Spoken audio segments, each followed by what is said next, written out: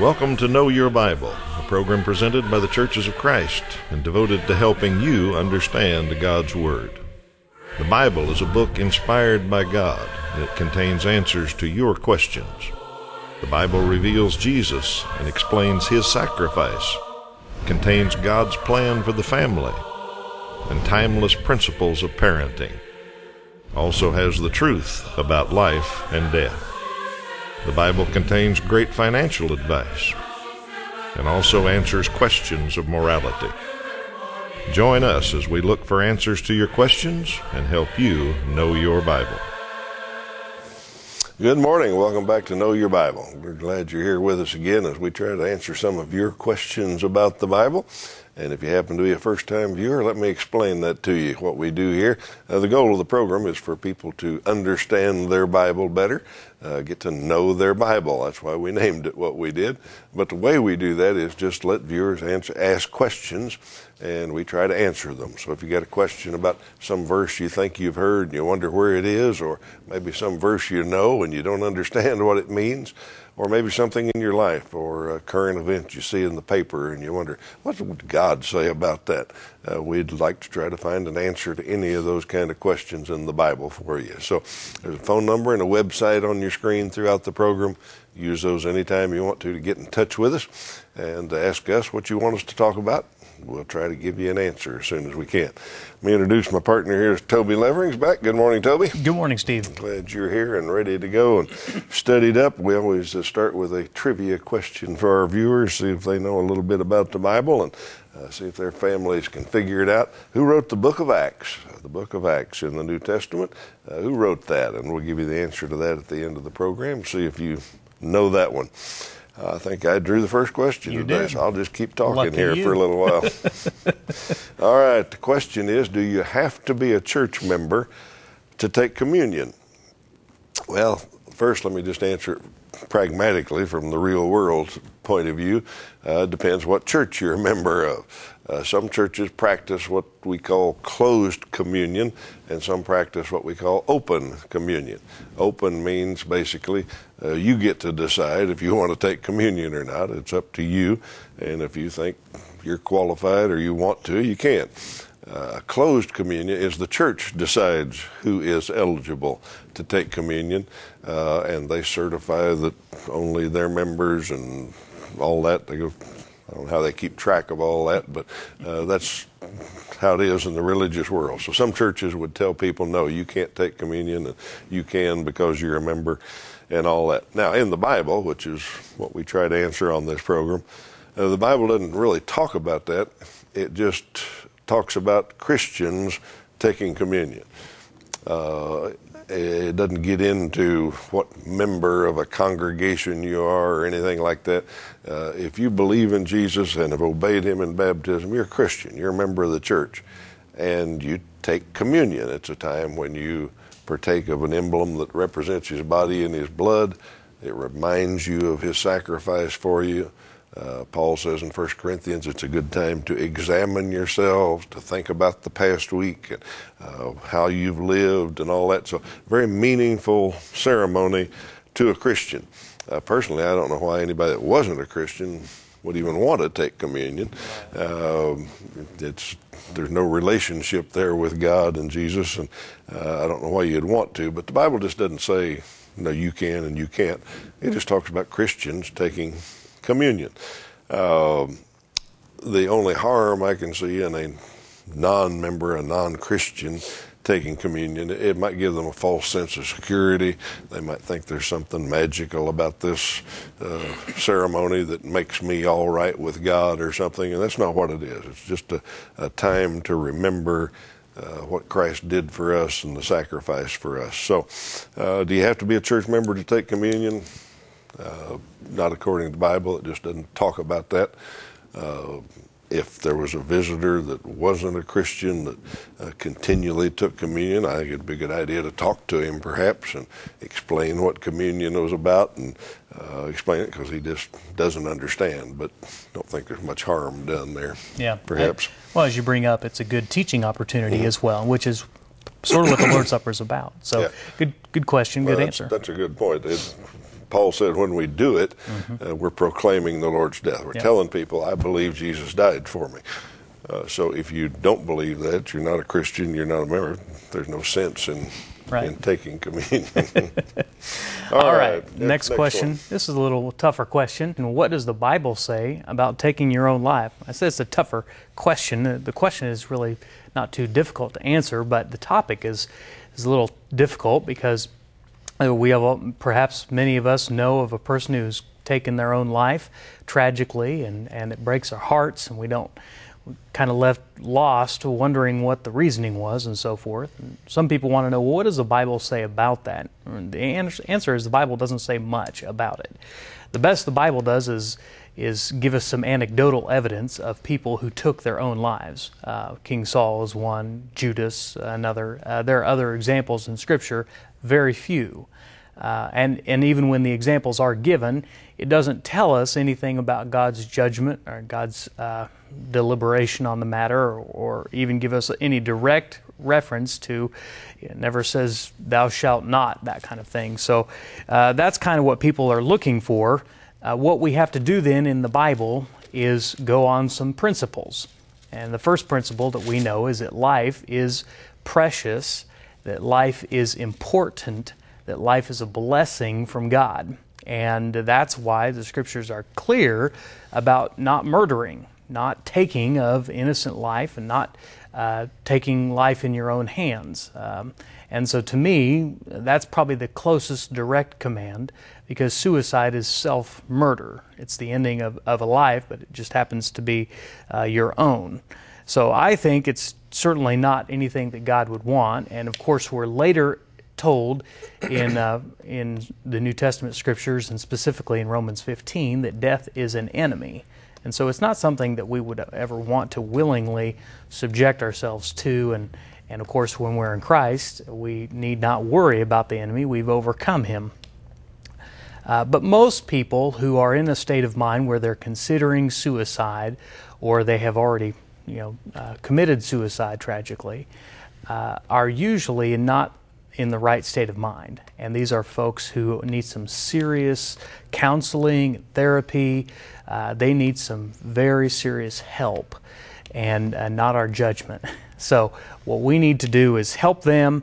If you're a person who's watching this program and you are in a deep state of depression, or you're really struggling with some things and you see this as an option, I just want to beg and plead with you, please get some help immediately. Find a good Christian counselor to help you and work through this. And some of those issues can be dealt with directly, almost immediately. Some take a longer course of time. But there are other answers and solutions. And I will say this, that suicide is one of the cruelest forms of leaving this world, because it leaves behind those who loved you and those who cherished you and were friends with you and knew of you. It's just torturesome to them, because they don't get any answer or final closure. They're just left with picking up all the pieces, so forth. And so it's very difficult on them, and it's very hard on them. So please just get some help and work on that directly. Let's read from 2 Corinthians chapter 4, verses 16 through 18. Therefore we do not lose heart, though outwardly we are wasting away, yet inwardly we are being renewed day by day. For our light and momentary troubles are achieving for us an eternal glory that far outweighs them all. So we fix our eyes not on what is seen, but on what is unseen. Since what is seen is temporary, but what is unseen is eternal. If you're going through a tough time, I want you to hang in there. You're going to get through this. And I ask you to cast your cares upon Jesus and get some other help as well if you need that. So hope that helps. That's what the Bible says. Thank you, Toby. Viewer wants to know about Acts 16:31. There's a verse that says the jailer's whole house will be saved if he believes. Our viewer has read it that way and wants to know what that means, why it says that. We'll put it on the screen in just a little bit, but let me just talk from the Scripture a little bit here first. The verse, I'll just read it directly. They reply, believe in the Lord Jesus and you will be saved, you and your household. Now, once again, if that's the only verse you read, it sounds like Toby asked me, what do I need to be saved? Right. And I said, if you believe, Yeah. you and your whole household will be saved. Yeah. Well, we got to read context once again. Yeah. We go out from there, we read a little bit more, and we find out, no, that's not exactly what it says. The story, which is helpful to know, is about Paul and Silas being thrown into prison in Philippi, and for causing all sorts of trouble in the city that day. And they're in jail, and at midnight they're singing praises to God, which got the jailer's attention. The jailer says, something's wrong with these guys. They've been flogged, they've been thrown into prison, and they're praising God and thanking Him that they're able to serve Him in this way. So the jailer's paying attention, and about that time the earthquake comes, and the jailer comes running in and figures, if they're loose, I'm dead. So he finds them, and when he finds them, his first question is, what do I need to do to be saved? Because he had seen their attitude, he had seen their love for God, and now he saw their God shook the prison. So he says, what do I need to do to be like you? And that's when they answer the question. Now let's read it with a little context. Verse 31 and 32 on the screen together. Paul and Silas replied, believe in the Lord Jesus, and you will be saved, you and your whole household. Then they spoke the word of the Lord to him and to all the others in his house. Okay, so what they really said was, if you believe in Lord Jesus, you'll be saved. Now, the same formula will work for all your household. And so we read the rest of the story. That's what they did. He took them home. They told the whole household, all the adults there, what was going on, and they believed also. So the jailer washed their wounds and all that, and then the family was immediately baptized. All the adults in the family were baptized, and then the jailer rejoiced. Okay, that's the pattern that we find that every time. You believe in Jesus, you do what Jesus says, you're baptized, and then you rejoice. That shows up in every case of conversion we've ever seen. The belief is the general answer. Well, if you believe in Jesus, you trust in Him, do what He says, all that, you can be saved. So, great little story there. Same story all the way through Acts about different people wondering about what to do to be saved and being told the same answer. So the whole household was not saved because of one person's belief. They also heard the same story about Jesus. Then they believed, and they obeyed Christ in baptism. They were saved also. You bring up a key point. Just in trying to understand any issue, just reading a few extra verses ahead, even just one chapter, is so helpful in understanding the totality of Scripture. I mean, we can't just pick and choose. This seems to fit what I believe, and this seems to. We have to look at all of it. Anytime what all of it says disagrees with what you believe, you might want to re-examine. Yeah. In fact, that's good this viewer did that. Yeah, absolutely. That verse by itself is confusing. Yep. Well, what's my belief got to do with everybody else? So the viewer was right to say, I don't get this. And he did. Yep. Called and asked and said, explain it, and well, there it is in the Bible. So good question. Good. And good answer. All right, let me take this moment and talk about a good way to study the Bible for yourself. We enjoy answering a few questions for you each week, but there's a lot more in the Bible than we can ever get to. If we stay on for a millennium, we'll never get it all covered. So we advocate home Bible study. And to do that, to help you with that, we've got some free materials that we'll send you. We send them through the mail. We think that's a good way to study. And we're happy to do that, and we pay the postage. We take care of all of it. We just want you to study. There's no cost for any of this. I know some people are leery of religious TV programs and giving your name and address to them, anything like that. I promise you, you won't get on a mailing list. You won't ever be asked for money. We just want you to study the Bible, and we found some good ways to do it. This first set of 8 lessons is a good introduction, a good overview, helps you understand your Bible. Once you get through it, we've got a handsome certificate that we'll get to you that we're proud of you for finishing that first course.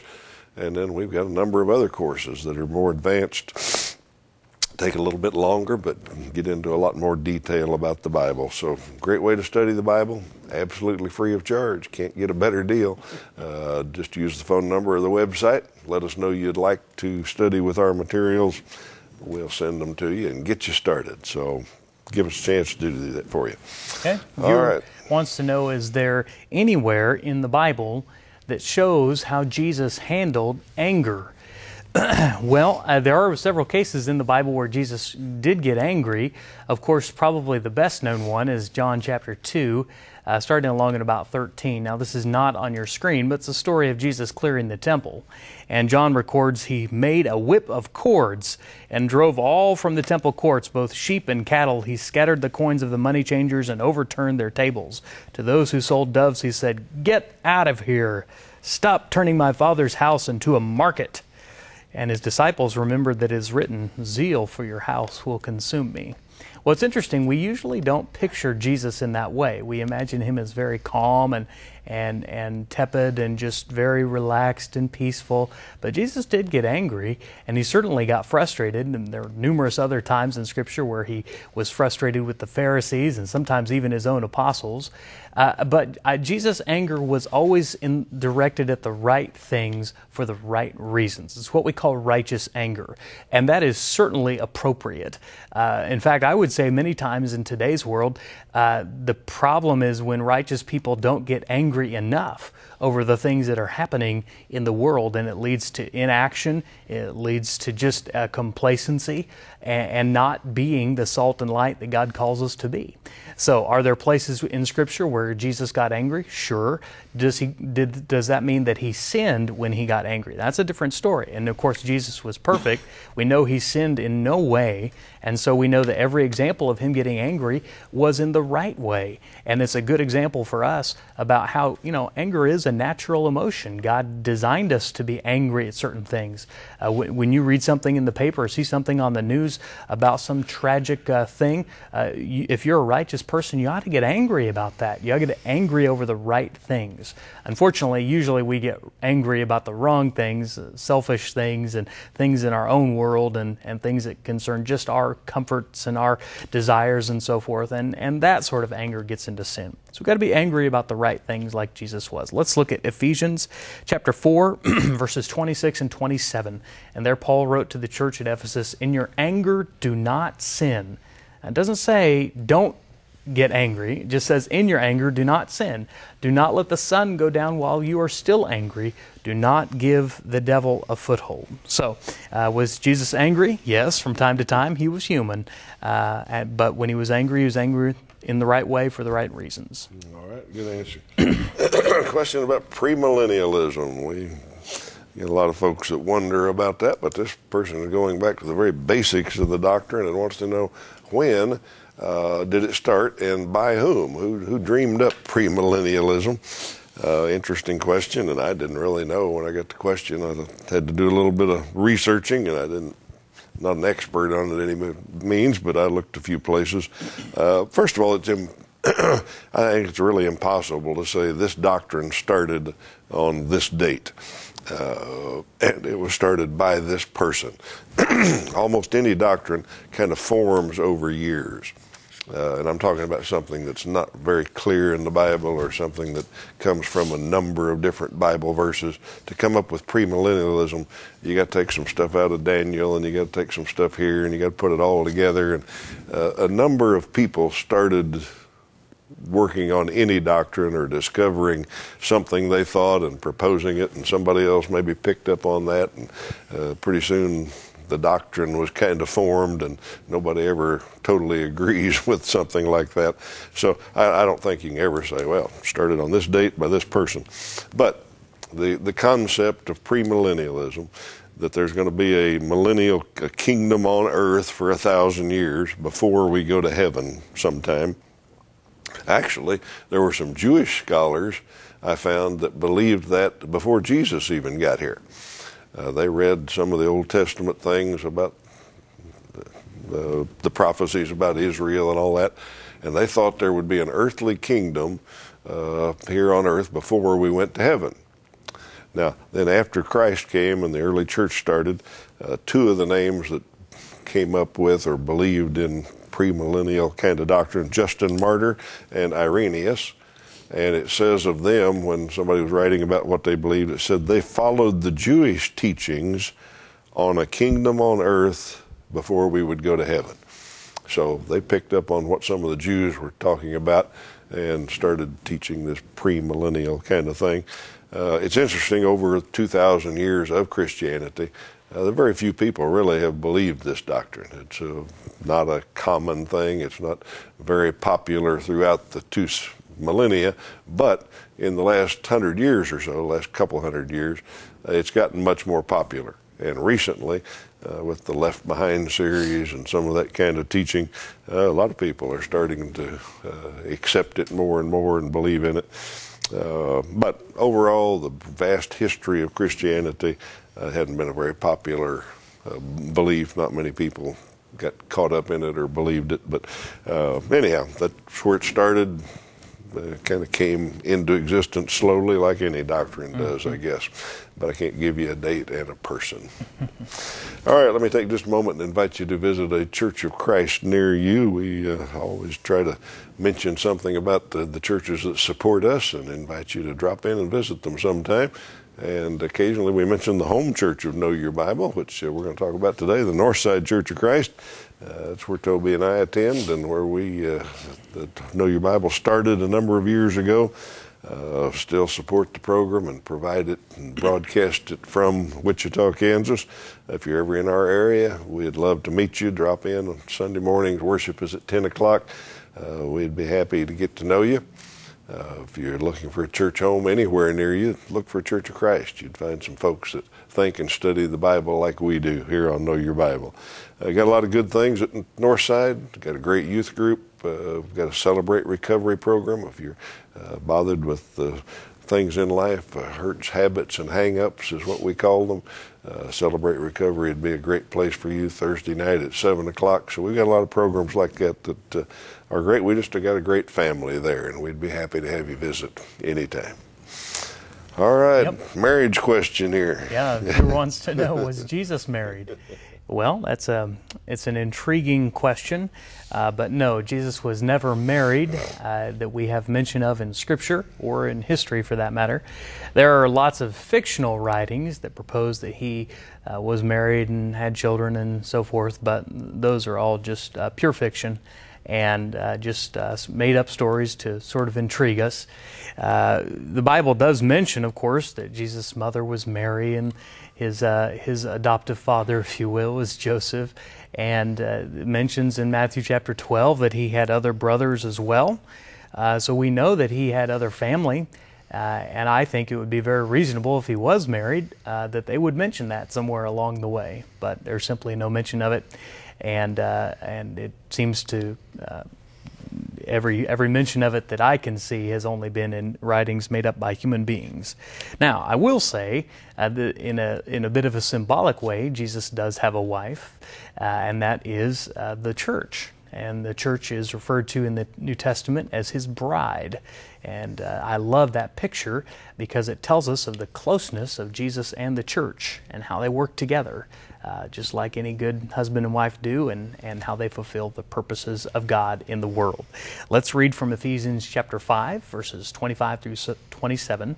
Husbands, love your wives, just as Christ loved the church, and gave himself up for her to make her holy, cleansing her by the washing with water through the word, and to present her to himself as a radiant church, without stain or wrinkle or any other blemish, but holy and blameless. So in the traditional sense, no, Jesus was not married in this world, did not have a wife. In the spiritual sense, however, the church is his bride. All righty. All right, I'm going to answer this one real quick fast, Toby, so you get time to pick on Christian Mingle. I want to hear that. Viewer wants to know, will the nation of Israel have a purpose in the end times? And my belief on that is no, the nation of Israel were not. I think the nation of Israel as a whole has rejected Christ. Certainly some Jews believe in the Messiah, that it was the Son of God was Jesus. But in general, they rejected. The nation of Israel has become the spiritual Israel, The Gentiles have been grafted in, Paul talked about. So now when the Bible talks about Israel at the end times, I think it's talking about all believers in Christ, Jewish believers in Christ and Gentile believers in Christ. One verse that says that with some clarity is Romans 11:25 and 26. Israel has experienced a hardening in part until the full number of the Gentiles has come in. And so all Israel will be saved, as it is written. All Israel, believing Jews, believing Gentiles, will be saved. So no, the nation of Israel, I don't believe, will have a part. All right, Toby, I want to hear this one. Most unique question I've ever received thus far. A viewer wants to know, and they specifically say, direct this to Toby, I don't know why, is it or is it not a sin to presume to know the mind of God? If it is true, which I believe strongly, Christian Mingle will have to change the advertising policy. That's one of the reasons I have not signed up. Well, the first time I read this question, it took me 3 or 4 times of reading it to understand what the viewer was asking. There is an online dating service that I, unto this point in my life, knew nothing about. It's called Christian Mingle, and it's designed for Christians, Christian singles, to meet online and meet people of similar interests and, of course, similar faith. And I had no idea why this was a controversy or even a question. I did a little research and find out that they have a tagline that says, "Find God's match for you." And that caused a little controversy, and they had even addressed it on their website. And I thought their explanation of it was fair. They say, our tagline, "Find God's match for you," has caused some controversy. To clarify, while we in no way mean that Christian Mingle is the only place where one can find the person God has meant for them, we do believe Christian Mingle is a tool God can use to bring people together. So from that explanation, I do not think they're really trying to presume the mind of God. We'll give them a little bit of grace there. I think they're just really good marketing. They are clearly marketing at a certain demographic of people, Christian singles, and they're wanting them to know that they can use this as a tool that God can use them to help them find their mate, or someone who believes in Christ as well. So if you want to use Christian Mingle, fine. If you don't want to use Christian Mingle, I'm okay with that too. I neither condone nor prohibit the use of Christian Mingle. But let's think about some things. You have about 3 to 4 billion options for a mate. Out of those, you get to pick people who are 1, not already married, 2, legally old enough to get married, 3, does God have one person in mind for you? No, I don't think so. He gave you free will and a reasoning mind. So 2 Corinthians chapter 6, 14 through 15, we're not going to read that on the screen. You can read that at home. It talks about being equally yoked is the only other thing Scripture says about it. Got that right. Trivia question here? We got a trivia question. Who wrote the book of Acts? And the book of Acts was written by a guy named Luke, who also wrote the book of Luke. And if you read Acts 1:1 and Luke 1:3, you'll see where he wrote it. We're glad you've been with us today. We don't have any time for any more questions, but we invite you to be back with us next week on Know Your Bible.